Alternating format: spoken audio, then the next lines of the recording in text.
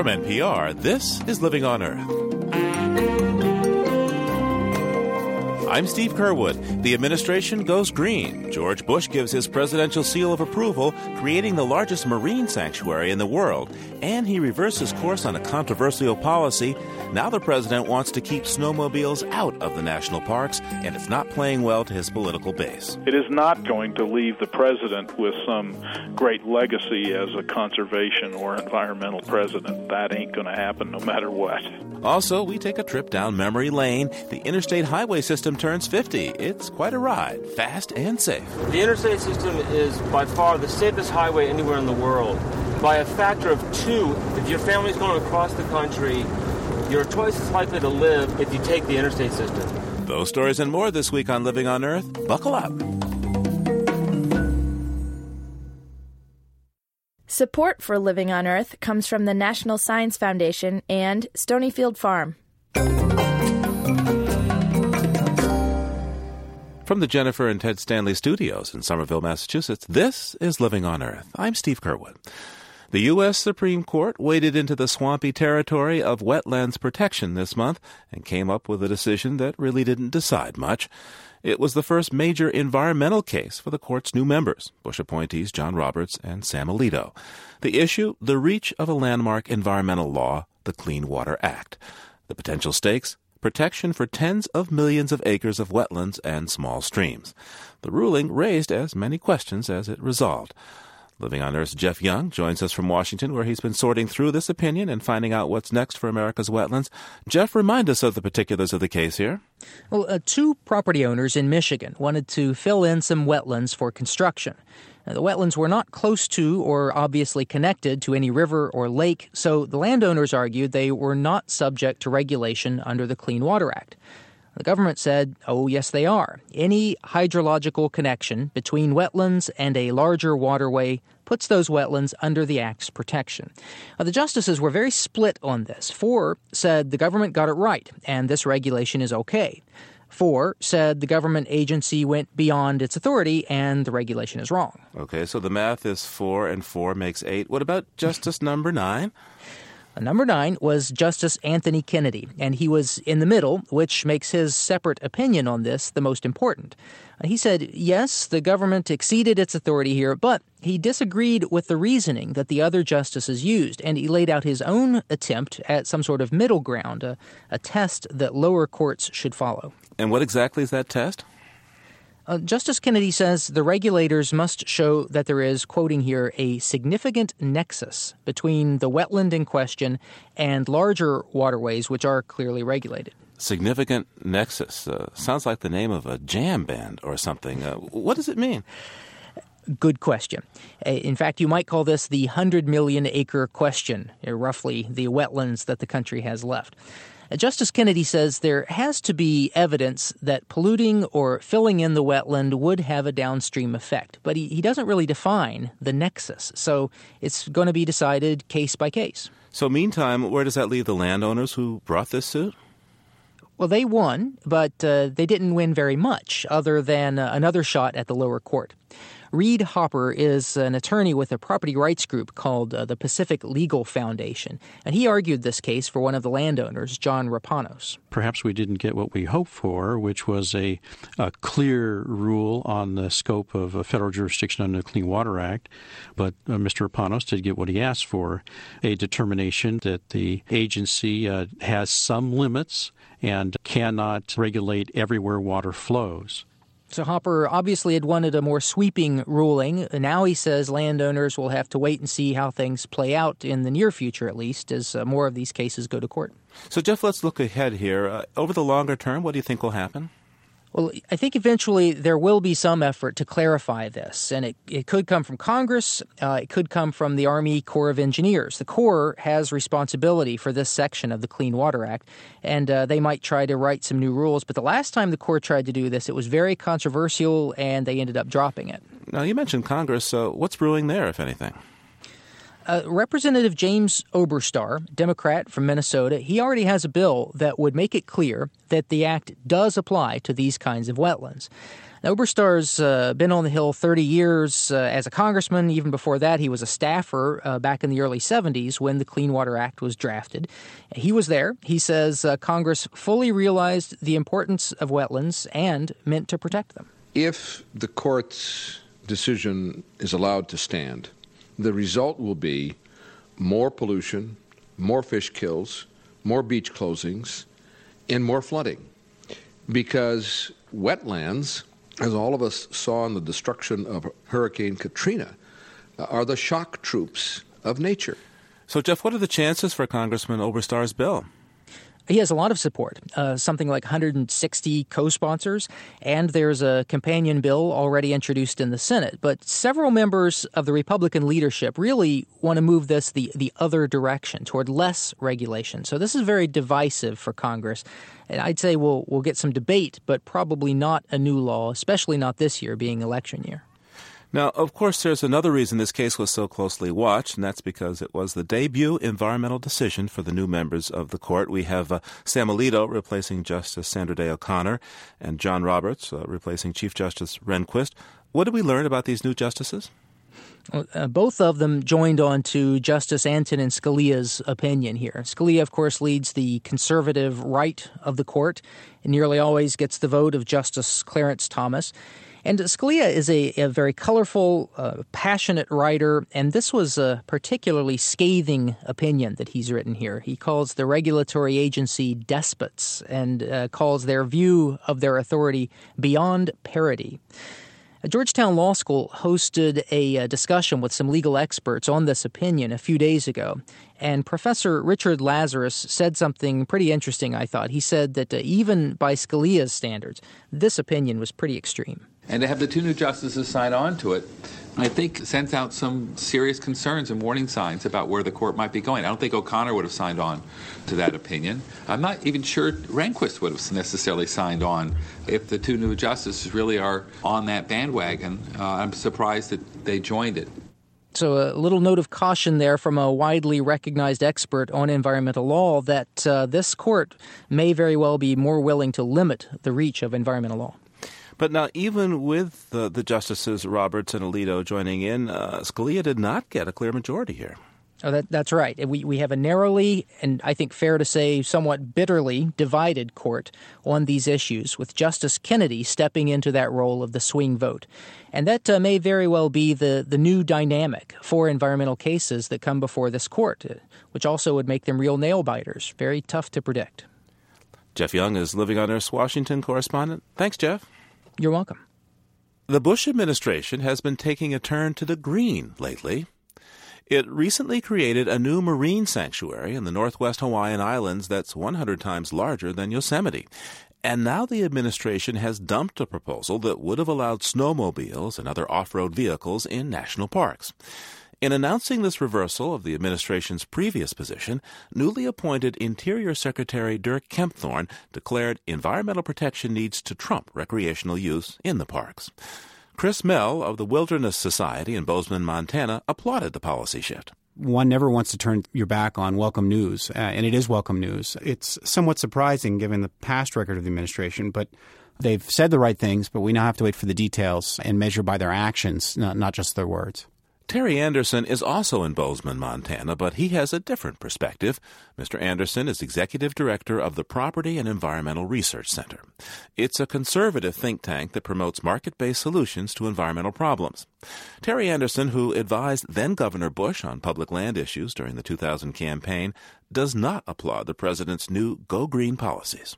It doesn't exactly follow what you might expect a conservative Republican administration to be doing. It's certainly stepping on the toes of traditional allies, namely the vehicle use people, the Blue Ribbon Coalition to be sure, and it's not clear to me why they would step on those toes unless it's that the administration and the political strategists in the Republican Party think that somehow this move at the time of a midterm election will win some swing votes for conservative senators and congressmen.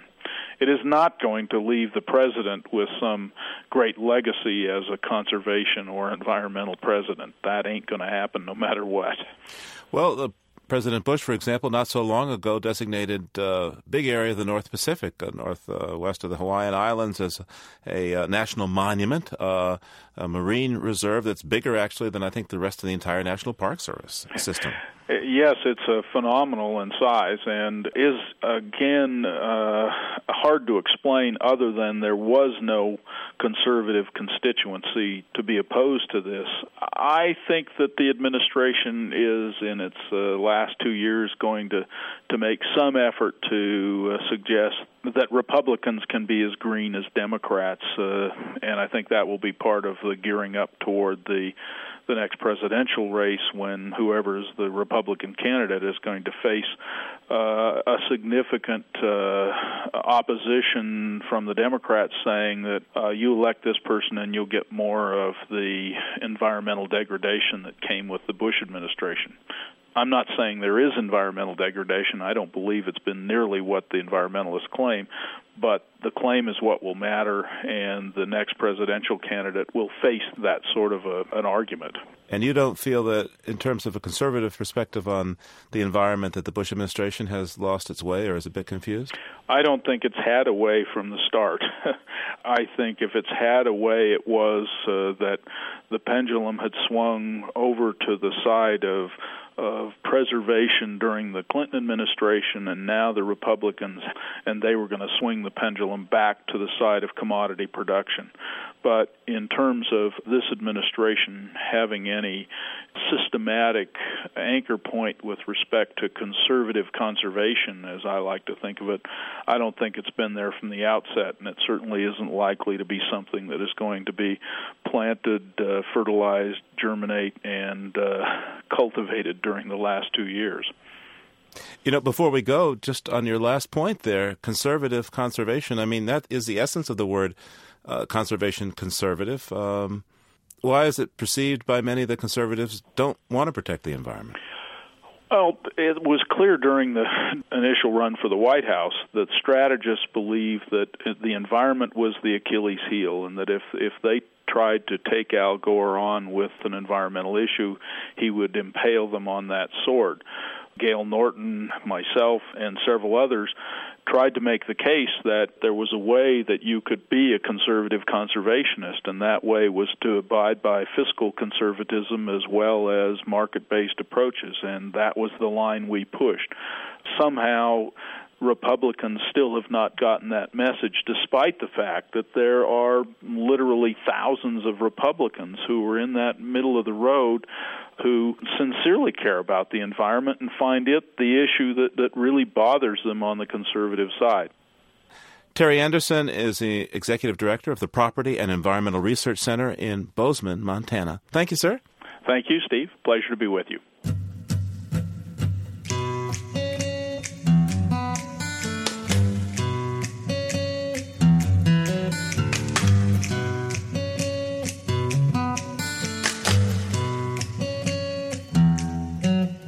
Coming up, eels as early signs of climate change in New Zealand. Stay tuned to Living on Earth.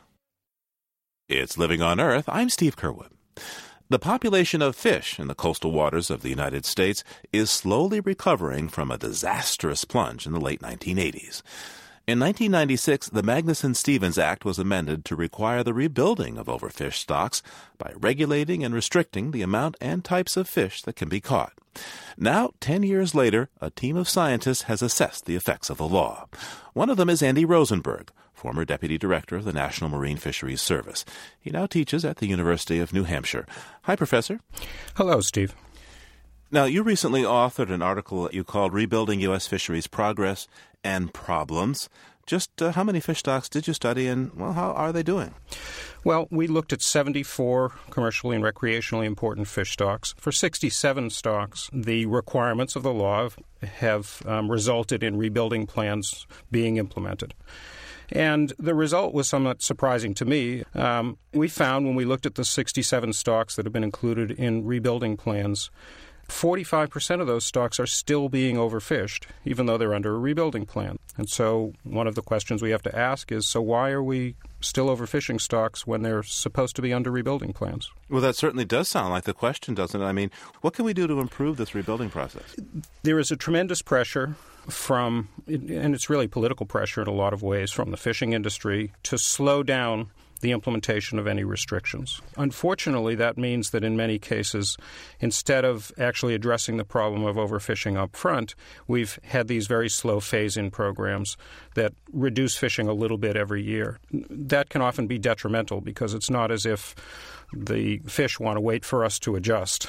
They're not terribly concerned with whether humans are adjusting to changes in the way that they operate their businesses. The stocks continue to decline, and we dig a deeper and deeper hole. Which species are having the most trouble right now? Well, cod in the Northeast is sort of a poster child for overfishing. It's been a long-term problem. It's causing incredible adjustment difficulties in the fishing industry. In the Pacific Coast, there are serious problems with the so-called rockfish. There's a lot of species of rockfish, more than 60 species, but there are a few species that are primarily been commercial and in part recreational targets, and they are struggling. They're very slow-growing, very low production species, so it takes them a long time to recover. In the Gulf of Mexico, species like red snapper and some of the snappers and groupers have been overfished for a long time. And it's really important to note that in all cases, the fundamental issue is, can you reduce fishing pressure?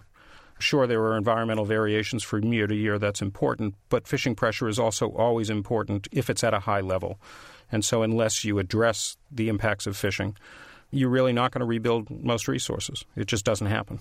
Now, the Magnuson-Stevens Act, which deals with the management of U.S. fisheries, is up for renewal. There's a bill that's passed the Senate, and there's another in the House. Professor, what kind of legislation do you see as necessary to improve rebuilding programs in the future? Well, the Magnuson-Stevens Act is a really good piece of legislation. The revisions that have been made by the Senate, again, I think make some real progress. I think what needs to be included is we need to hold on to the basic framework of the rebuilding requirement, and we need to strengthen it. And we need to strengthen it by ensuring that overfishing is ended as quickly as possible. Andy Rosenberg is a former deputy director of the National Marine Fisheries Service and teaches at the University of New Hampshire. Thank you, Professor. Thank you very much, Steve. For millennia, indigenous peoples have relied on fishing for subsistence, building up a keen knowledge of how, when, and where to catch fish. And this ancient knowledge is giving some modern scientists yet another way to measure the impact of global warming. As part of our special series, Early Signs, Reports from a Warming Planet, we go to New Zealand, where the Maori have been fishing for eels for more than 1,000 years. Young Maori researchers are now hearing stories from their elders that suggest the traditional eel fishing seasons are changing. Our series on climate change is a collaboration of the UC Berkeley Graduate School of Journalism, Salon.com, and Living on Earth. From New Zealand, Darrell Dawson has our report. It's January, the peak of summer in New Zealand, and a frisky white dog darts along a narrow dirt path stretching along the Waitohu stream in the coastal town of Otaki. Hey, come on! A group of children are not far behind the dog as they bound down the path. They squeeze past environmental researcher Pataka Moore as he looks down on one of his fishing and eel catching spots. That's one of our main ones here. Recently we got about 60 or 70 about a month ago. He comes here at night to catch the nocturnal longfin eel, which can grow 4 feet long. The fish are a good source of protein, and in New Zealand's indigenous Maori culture, they are considered to be teunga, something treasured. Pataka prizes them as an indicator of how well the river is doing, the water's oxygen level, and temperature. He inspects the fish for fungal growth and disease. And you can take those eels and look at them and assess them, and you can they give you a pretty good indication of what the health of the stream is like. Pataka is also gauging how clean the stream is by interviewing Maori elders almost 3 times his age about the eel. It's a hard job. A lot of knowledge has faded since British colonization, and many elders are wary of divulging what's left. But for a younger generation of Maori like Pataka, oral histories hold valuable information, like what time of year the eels leave New Zealand's North Island, or Aotearoa as the Maori named it. Usually the eel exodus from New Zealand to Tonga marks the end of summer. This year, some of the eels started early. And it's not normal. Caleb Royal works with Pātaka in managing Otaki's freshwater stream. He shields his eyes from the sun while sitting next to Pātaka on the porch of their red Maori meeting house, called a marae. The plastic roof above their heads expands under the heat and creates a frenetic popping. Summer is only halfway over, but Caleb has noticed a confusion in the eels. This year I caught some eels before Christmas that looked like they were heading out to sea. That didn't happen 30 years ago, 50 years ago. But it's happening now. March, April is a typical time when your summer was finishing and you're going into your autumn period, and it's on those, when you get those first of the autumn rains, that the eels would en masse migrate down the rivers and out to sea. Now, due to our changing weather patterns, we're getting all sorts of various migrations at all different times. And that's unusual, I think, eh? Not only does it mess us up because we don't know when to fish for the eel or the snapper, but it messes the snapper and the eel up. They don't know when to run, they don't know when to send their body through their cycle of maturity and then head to migrate. They don't know when to do that. Images of eel have appeared on Maori artifacts and throughout oral histories. But Caleb and Pātaka say, according to the oral histories, never has the eel migration been so erratic. Eel migrations correspond with changes in local water temperature and rainfall. But New Zealand's weather has been increasingly volatile, throwing the eel off. This past summer was one of the warmest and driest in the Otaki area, but the summer before that, there was a massive flood. New Zealanders are accustomed to extreme differences in a climate where you can get 4 seasons in a day. But some Maori are saying that lately, the seasons are different. These days, you just don't know when a drought is going to come and whether it's going to be a cold winter or a warmer winter. And I suppose it's those sort of patterns that I don't know if they're global or whether they're just affecting us down here in the South Pacific. But they're definitely having an effect on our resources and us. It would be a mistake to think that many Maori still live close to the land. The majority of Maori live in cities, far from their tribal areas. With the country's highest unemployment, lowest numbers of college graduates, and highest numbers of people with health problems, most Maori aren't tracking the migration of the eel. But that doesn't mean they have nothing to lose. My name is Te Awanuiarangi Black. My tribes are Ngāti Pūkenga and Ngai Te Rangi and Waitaha from Tauranga. Awanui Black works at Otaki's Maori University, Te Wangana o Rakawa. He specializes in Maori language and culture, and he's working on one of the first Maori language dictionaries. The environment, he says, is the essence of Maori culture, and he's concerned about the possible effects of climate change on a people who've already weathered colonization and Western influence. As tribal groups, we relate not only to this country, but we relate specifically to places in this country, places that are sacred to us, that have mana, that have mauri, that have wehi, that have ihi, that have tapu. If we're to lose some of these key components of what makes us us, elements of our culture, then once that's lost, what do we become? I mean, genetically we're going to survive, but once we lose those other aspects of our culture, our character, our personalities, once that's gone, there isn't necessarily anything left that makes us different from anyone else or anywhere else. In Maori, Awanui says there are at least 14 different words for rainbow, and often words take on dual meanings. Te ari ari o te ua means a certain direction of falling rain. Awanui crouches down to demonstrate its other meaning. Above his head, he holds a long wooden paddle, the traditional Maori quarterstaff. When waiting in battle, the weapon's held at this angle, and that's the path of the rain. You see, te ari ari o te ua. I'm just trying to convey the consistency within Māori culture, how one thing relates to the other. And it's because of these connections that science has started to pay more attention. Darren King dodges tree branches as he hikes up a nature trail about an hour northwest of Auckland, New Zealand's largest city. He once worked as a tour guide here, but now he's a paleoclimatologist at New Zealand's National Institute for Water and Atmospheric Research, which has a Maori research and development unit. For us, Māori environmental knowledge encompasses knowledge that was brought to Aotearoa, New Zealand by the earliest Polynesians, was developed through time over generations of Māori in Aotearoa, and continued to develop with the arrival of Europeans right through until today. Darren draws inspiration from his own Maori ancestry. He classifies this project as for Maori and by Maori.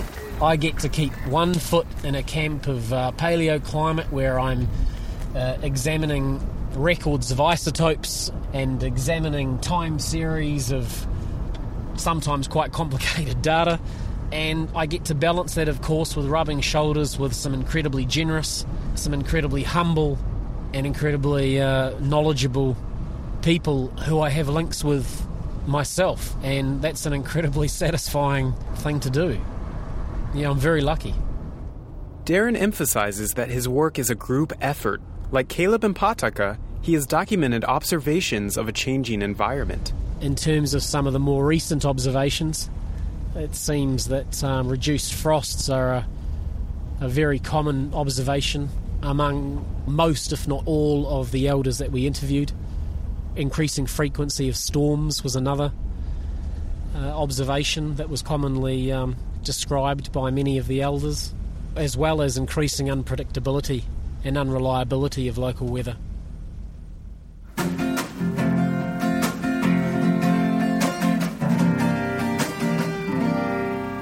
It's not clear what exactly is happening in New Zealand. Wind, rainfall, and temperature patterns are increasingly variable, which matches the changes predicted by global warming models. But many of these changes don't have clear scientific explanations, and nobody knows for sure if all this is related to a warming planet. Many Maori aren't even observing the changes. Some say economic concerns take precedence. But as environmental knowledge becomes more valuable, researchers hope to fill in New Zealand's climate record with the knowledge of its original residents. For Living on Earth, this is Darrell Dawson. Early Signs is a collaboration of the UC Berkeley Graduate School of Journalism, Salon.com, and Living on Earth to document places around the world where concerns about climate change are already having an impact. To read a print version of the story about the Maori and see photos, visit our website, livingonearth.org. That's livingonearth.org.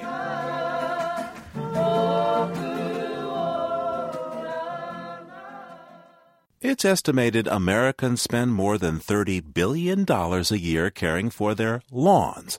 Now, that's a lot of green, and much of it is spent on things you don't really need to grow a great lawn. Well, so says Urvashi Rangan. She's editor of greenerchoices.org, a service of Consumer Reports, and she says you can grow green grass in a green way and save money. Her first tip, lay off the lawn chemicals. The number one most environmentally damaging thing we do through lawn care is the amount of pesticides we put onto lawns. It's estimated that we use 100 million pounds of pesticides every year in home gardens, and much of that is really on lawns. And one interesting statistic we came across is the National Academy of Sciences estimated that 50% of a person's lifetime pesticide exposure actually occurred in their first 5 years of life. And what that says to us is kids who are out there playing on the lawn, pets who are out there playing and then putting hands or paws into mouths can really up the amount of exposure you have to pesticides. But the chemical companies, Urvashi, say that they're safe. Yeah, what people sometimes don't realize is where pesticides originated from. And it came after World War II, actually, when we were developing chemical warfare. And these are basically agents used to zap people that we diluted down to zap pests. So if you're going to use a chemical lawn company, ask them where EPA classifies the active ingredients. Are they potentially harmful? You can do some homework yourself by cross-checking the active ingredients in those products with the Environmental Protection's cancer list. So, for example, carbaryl, which is a common active ingredient in pesticides, is considered to be a likely human carcinogen. And there's more than a dozen that are considered by the Environmental Protection Agency to have some probable or possible carcinogenicity. Well, this stuff works, though. I mean, people who use these things, their lawns are like they're perfect. There's no crabgrass. It's just absolutely this lush green appearance. It is true, and unfortunately, just because your lawn looks green, it doesn't mean it's clean. And there are other ways, actually, of maintaining a healthy lawn that we can do in a much more sustainable way that isn't going to be potentially harmful to those who actually play on the lawn. So what are the effective natural, non-toxic pesticide alternatives? Well, there's a couple of things people can do. I mean, the first thing to remember is that a healthy lawn is your best defense. So if you keep that lawn and healthy, you're watering it properly, and you're keeping it fertilized, that's your number one defense. The second thing you can do is also use some what we call natural or biological controls for your lawn. People may be surprised to know that cornmeal gluten, for example, can be used for weed control like crabgrass in lawns. Ladybugs can be used to control pests. And then there's other controls too, like botanical oils, citrus oils, concentrated pepper or garlic juices that can be diluted and sprayed on lawns. All of those have been shown to be effective against pests. So I can get rid of those dandelions if I just pour some cornmeal on them? You know, a lot of it, too, when we talk about organic techniques is getting out there and picking your dandelions. So physical controls we talk about a lot, too, can also be effective. And you don't always have to hose down your lawn in chemical to get a sort of weed-controlled green lawn. Now, come on. Wouldn't the most natural way to take care of the lawn be just, to get some sheep or something? You get fertilizer, you get things cut, and the lawnmowers keep on reproducing, so you never have to go out and buy another one. I think they have plastic grass now that you can just lay out and, you never need to mow it. You don't need to do much. Is that more sustainable? Urvashi Rangan is editor of greenerchoices.org, a service of Consumer Reports. Thanks, Urvashi. Thank you, Steve.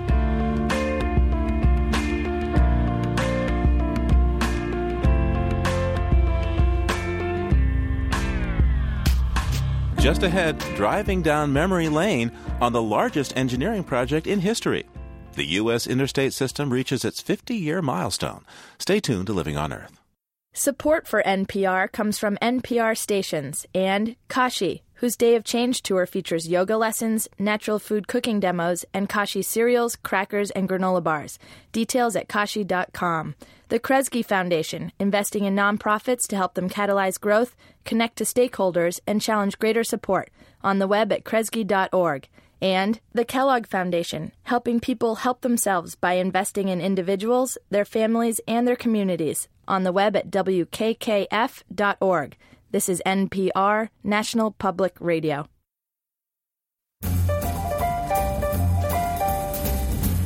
It's Living on Earth. I'm Steve Curwood.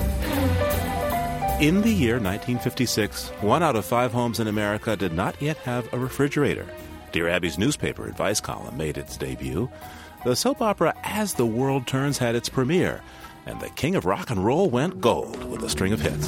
You know I can be found sitting home all alone. If you can't come around, at least please tell the phone. Don't be cruel to whose heart it's true. 1956 was also the year the U.S. exploded the first airborne hydrogen bomb. Soviet leader Nikita Khrushchev declared, "History is on our side. We will bury you."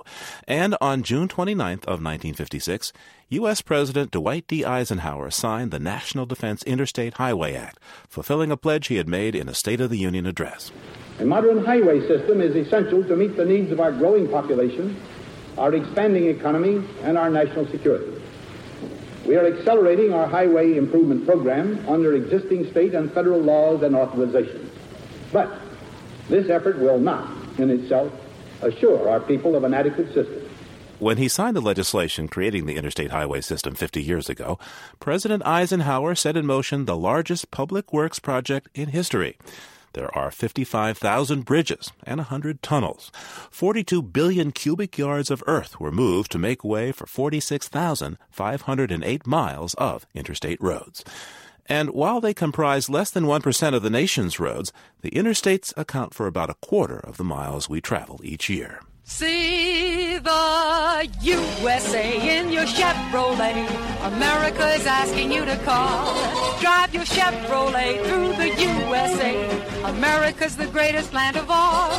The uniform superhighways built to strict federal standards redefined our sense of self and mobility and the relationship between the city and countryside, and paved the way to suburbia. To see the USA and see it in your Chevrolet. The interstates crisscross America. I-90 is the longest route. It stretches 3,020 miles from Seattle, Washington to Boston, which is not far from Dan McNichol's home in Allston, Massachusetts. Dan McNichol is author of The Roads That Built America, the incredible story of the U.S. interstate system. And to commemorate the 50th anniversary milestone, he took us on a tour of the road in real style.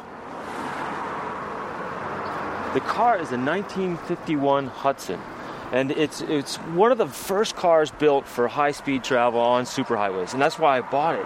It's low, sleek. I mean, kids come, I walk out of a McDonald's and kids come up to me and say, is that chopped? Is that a hot rod? But this thing gets about 20 miles to the gallon, so it's doing a little better than most SUVs. All right, well, let's get in there. Let's burn some fuel. Okay, let's see here. 1950. Oh, hey, this is a big front seat. Welcome to my living room. You ready? Let's go. All right. Yeah, I see a radio.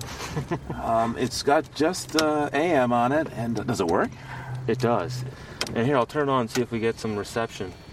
It adds to the ambiance. You feel like you're in 1950. If you heard the Red Sox, you would expect them to be playing the Brooklyn Dodgers. Let's see if we can find them. Just a lonely beating of my heart. No use in holding other hands. I'd be holding only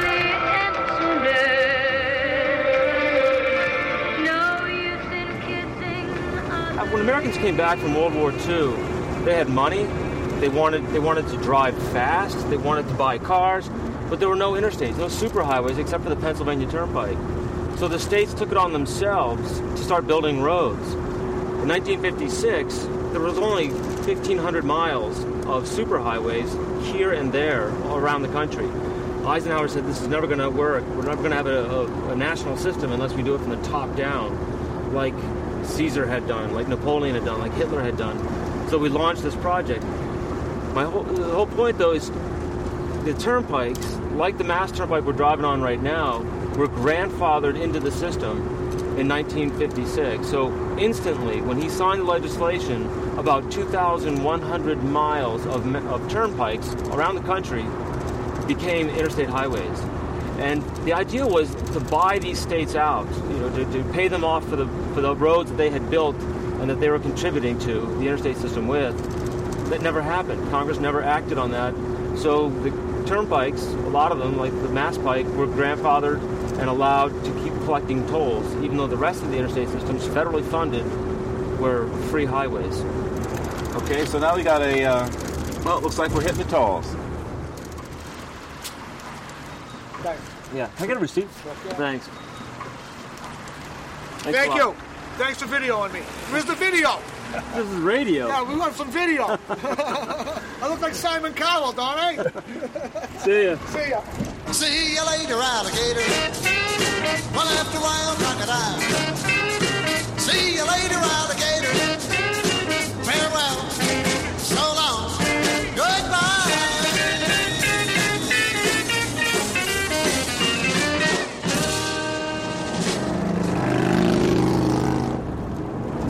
One thing I noticed about the interstate is there are an awful lot of trucks.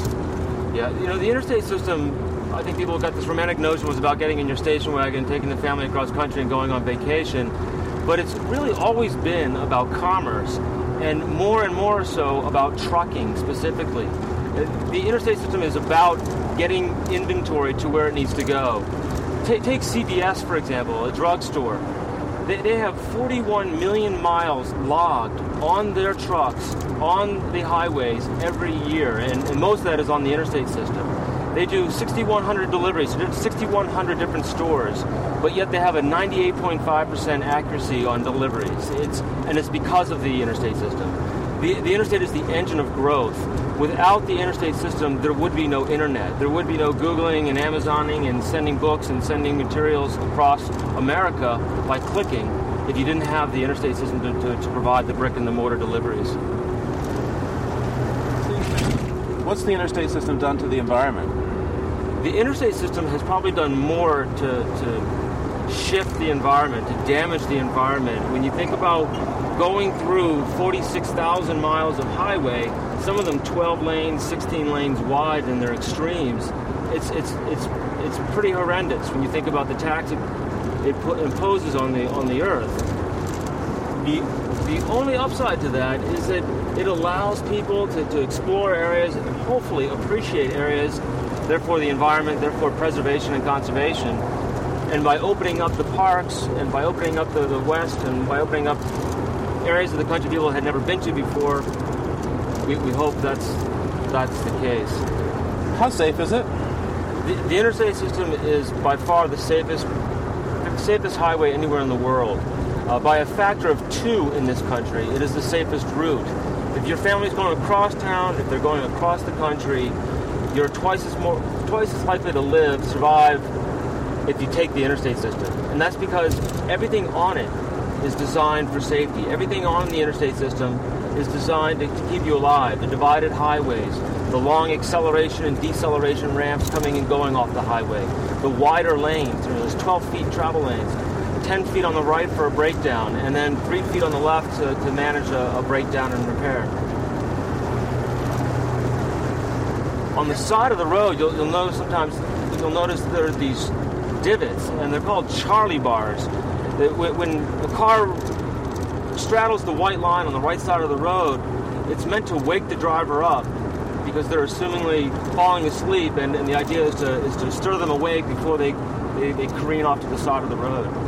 And the inventor, supposedly, the inventor's son was killed as he was driving home alone, fell asleep behind the wheel one night. His name was Charlie, and as a tribute to him, the inventor coined them Charlie bars. Ladies and gentlemen, James Dean. We probably have a great many young people watching our show tonight, and for their benefit, I'd like your opinion about fast driving on the highway. Do you think it's a good idea? A good point. I used to fly around quite a bit, I took a lot of unnecessary chances on the highways. And I started racing, and now I drive on the highways, I'm extra cautious. Because no one knows what they're doing. Half the time you don't know what this guy's going to do with that one. On a track, there are a lot of men who spend a lot of time developing rules and ways of safety. And I find myself being very cautious on the highway. I don't have the urge to speed on the highway. I'm a road runner, honey. Beep, beep.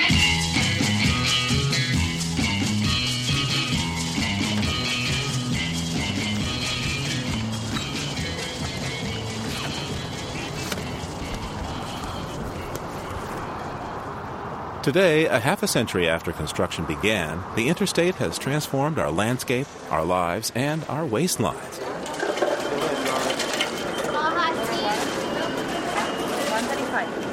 Chowing down and gassing up have become a daily part of life along America's superhighways. The year before construction began on the interstates, McDonald's began selling its first of its billions of burgers. But you have to get off the interstate to buy them. By federal law, eateries and stores are banned from almost all parts of the superhighway system, except for toll roads and some older roads that were grandfathered into the system. The idea was to keep the road commercial-free. So if you're willing to settle for just a vending machine, a stretch, and a washroom, there are more than 1,200 rest areas serving interstate motorists.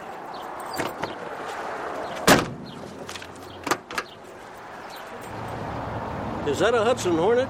It's a Hudson Pacemaker, the economy version of the Hornet. I remember when the Hornet came out. Your name, sir, and where are you from? Cal Holt. I was born and raised in Oklahoma, lived in California, and been out here since Navy brought me out here in 1952, I guess. So do you remember what it was like before the interstate highways? Oh, absolutely. Matter of fact, I had a 1940 Ford, and I drove from Oklahoma, Old 66, all the way to L.A. And what was that like compared to the interstate now? Well, I'll tell you what, we went over some mountains when you got out there in Arizona and up through there in the Old 66, and there used to be cliffs with about 2 feet of dirt shoulder, no rails. And you get up there, and boy, it was just nothing. You could see cars coming up behind you, right in the windy road going up. If you grab the door handle more tightly, you won't fall over. Oh, I'll tell you, it's my mother passed out going over them. But now looking back, this is the 50th anniversary of the interstate system. What do you think it's done for America? Oh, it's one of the greatest things Eisenhower ever came up with, or any president. The interstates, absolutely.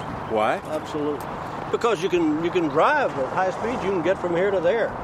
In the old days on these roads, it was just 2 lanes. 66 was 2 lanes. One going one way and one going the other way. No passing zones. Some roads even had, they call it a suicide lane. Suicide lane? Yes. It was like 3 lanes. But the middle lane is cars coming from both directions could pass.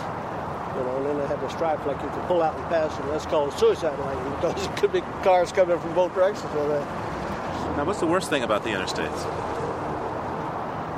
I don't find anything wrong with them except Interstate 90 leaves Logan Airport now.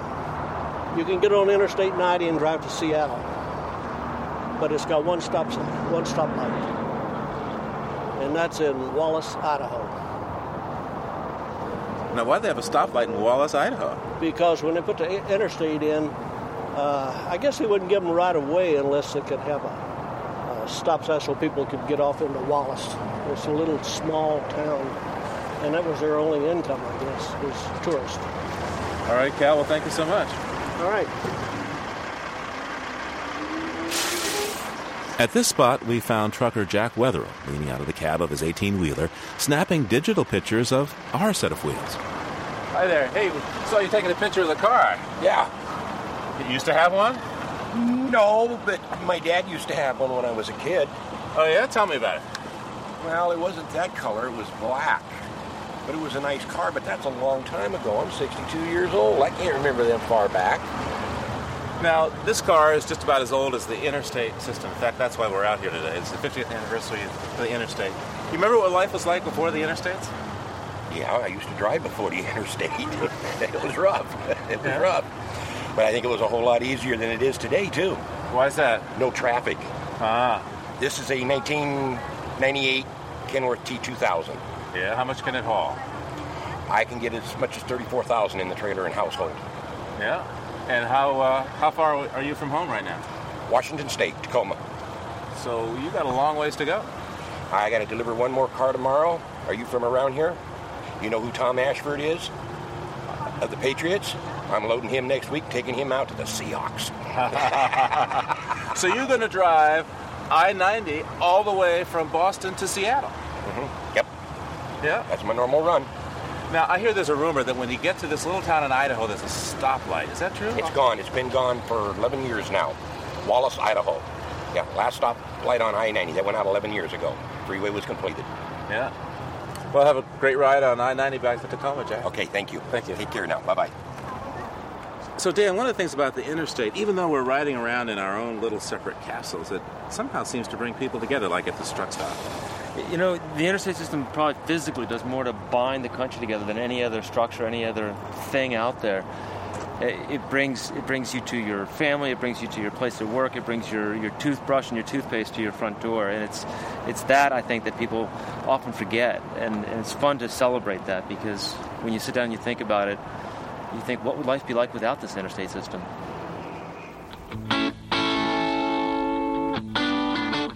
Dan McNichol is author of The Roads That Built America, the incredible story of the U.S. interstate system. To commemorate the 50th anniversary of the interstate, Dan drove his 51 Hudson across the country, and you can see pictures of Dan and his classic car on our website, LOE.org.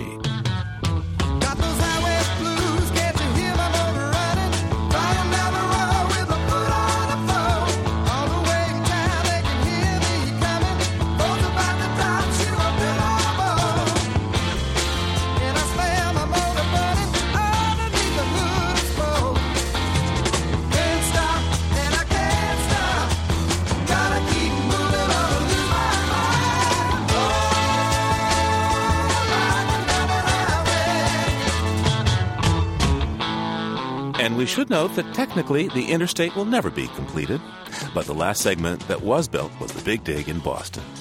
Now, that 8-mile system of tunnels under the city cost $14 billion, and that's nearly twice what it cost to construct I-95 all the way from Holton, Maine to Miami, Florida.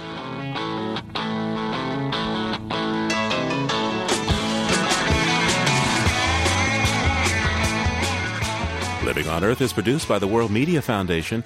Our crew includes Ashley Ahern, Chris Ballman, Eileen Belinsky, Jennifer Chu, Bruce Gellerman, Ingrid Lobet, and Jeff Young, with help from Christopher Bollitt, Kelly Cronin, and James Kerwood.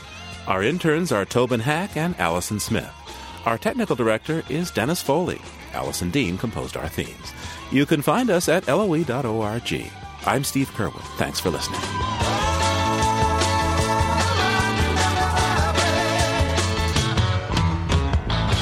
Funding for Living on Earth comes from the National Science Foundation, supporting coverage of emerging science.